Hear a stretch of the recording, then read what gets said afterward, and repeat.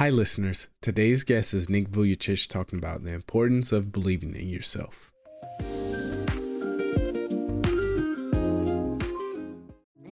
Look, Bumble knows you're exhausted by dating. All the must not take yourself too seriously and 6'1" since that matters. And what do I even say other than hey? Well, that's why they're introducing an all-new Bumble with exciting features to make compatibility easier, starting the chat better, and dating safer. They've changed, so you don't have to. Download the new Bumble now. When you're growing up in life, it actually sort of matters to people how you look. And then it matters to you because it matters to others. Why? Why does it matter how you look? Because if they don't like you, then who will? If they don't accept you, then who will? And the fear that we have is that we're going to be alone. There are some things in life that are out of your control that you can't change and you got to live with. The choice that we have, though, is either to give up or keep on going. I want to ask you, what are you going to believe? Are you going to believe in yourself? Are you going to believe everybody else's judgment on you? Are you going to believe people when they say that you're a failure?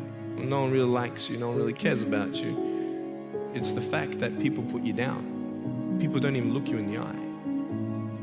I was actually born in Australia in 1982, and my mum was actually a nurse, so she knew all about pregnancy and delivery, and she was actually in charge of the birth suite of hospitals in Australia.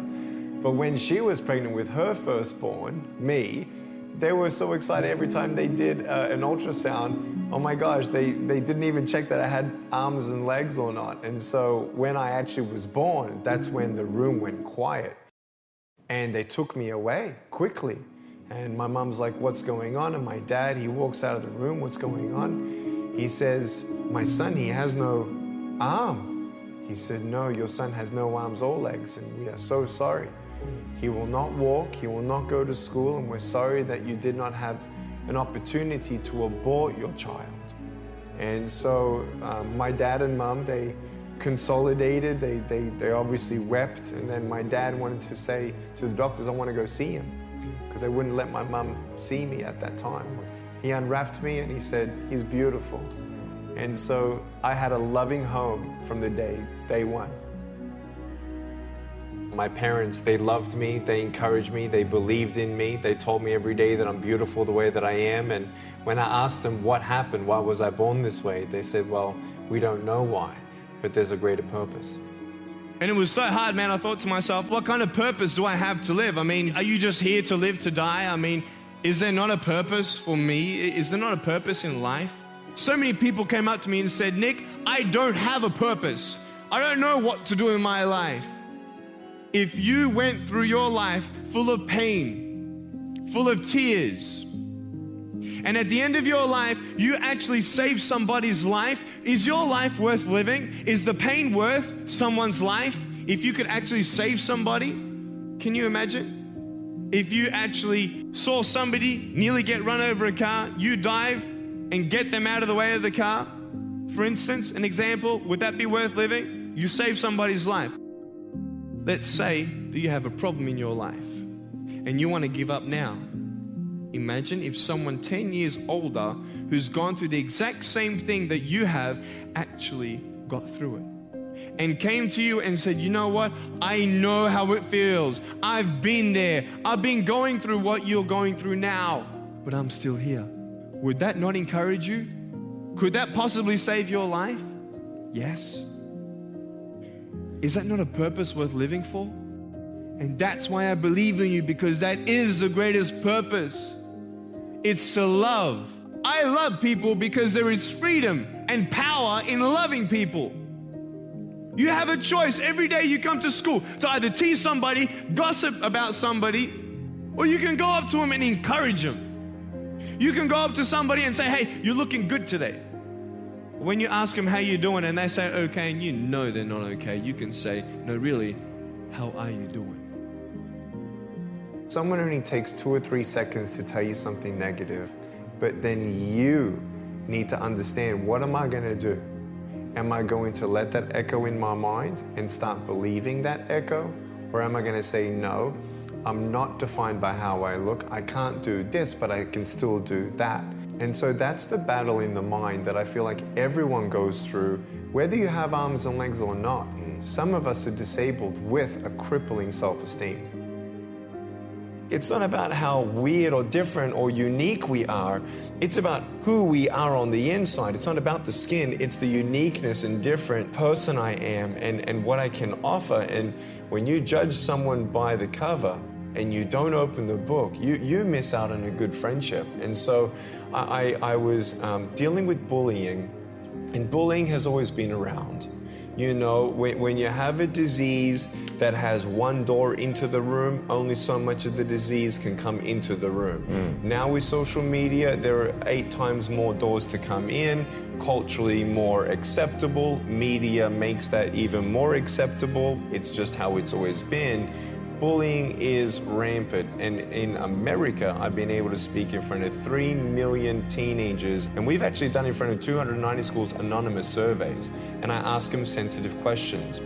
I get them to bow their head, close their eyes, put their hand in a fist if they say yes to my questions, and the questions include, have you thought of suicide, attempted suicide because of a broken home, or attempted suicide because of bullying at school. Wow. 40% of attempted suicide in America is because of bullying. Loneliness is common to all, and I really felt like I was a burden to my parents. I felt like I'd never get a job, never get married. I thought even if I got married, can't even hold my wife's hand. Even if I had kids, I can't even hold them when they're crying. Today, my sons, if they cry, they hold me. Today, I don't need to hold my wife's hand, I hold her heart. You don't need arms and legs for that. And so, because I know that I was on the brink of giving up, and I actually attempted suicide at age 10, now, bro, I had a loving home. This country doesn't have one. There are 300,000 foster kids looking for a home. There are 100,000 of them looking for adoption. Think of those kids. And we, America, we think of the international missions. We have people in our own backyard who have never experienced love. I tell you, life is interesting. Life's a journey. See this phone here? Let's say that I want to go to the phone, right? And I start from over here. Now, to get to the phone, it's not like I'm going to start meditating and going hum, right, and float across the air, right? It's not going to work. So I have to take one step at a time, one step at a time, one step at a time. You can only take one step at a time. I don't care how big your step is, it's only one step at a time. You can't do 2 steps in one. You take steps in this direction, you take steps in that direction, sort of get lost along the way, and sometimes you fall down. You might fall down like this. So what do you do when you fall down? Get back up. Everybody knows to get back up, because if I start walking, I'm not going to get anywhere. But I tell you, there are some times in life where you fall down and you feel like you don't have the strength to get back up. Do you think you have hope? Because I tell you, I'm down here, face down, and I have no arms, no legs. It should be impossible for me to get back up, but it's not. You see, I will try 100 times to get up, and if I fail 100 times, if I fail and I give up, do you think that I'm ever going to get up? No. But if I fail, I try again and again and again. For as long as I try, there's always that chance of getting up. And it's not the end until you've given up. And you will find that strength to get back up like this.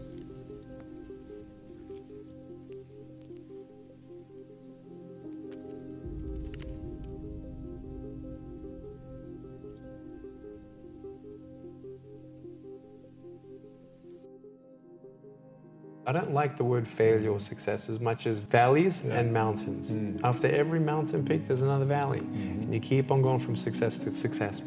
I'm a spiritual man, and so apart from prayer and believing that God gives me faith and purpose and help, I actually ritually write out the things that I'm still thankful for. Believing in heaven and having forgiveness and peace with your Creator God is the most important thing. Money comes and goes. Because I've been faced with so many obstacles, I don't see obstacles as barriers, I see obstacles as opportunities. If you look at something and there's 3 reasons why it's not going to happen, my mind's already thinking of the 4, 5, 6. 6 angles always, not just 3. People stop at 1. Some stronger people stop at 2. Very strong people stop at 3. But the people who are used to barriers in their life go to 4, 5, 6. Only 3 things you could share with the world, or 3 lessons to the world, I call 3 truths. What would be yours? Truth number 1, you're beautiful just the way that you are, and you have value. Number 2, you've been created and designed for a greater purpose. Find it and run for it. And the third thing is, even facing death, there's hope. It's called heaven. Encourage people to know that there's a wonderful thing called purpose and eternity.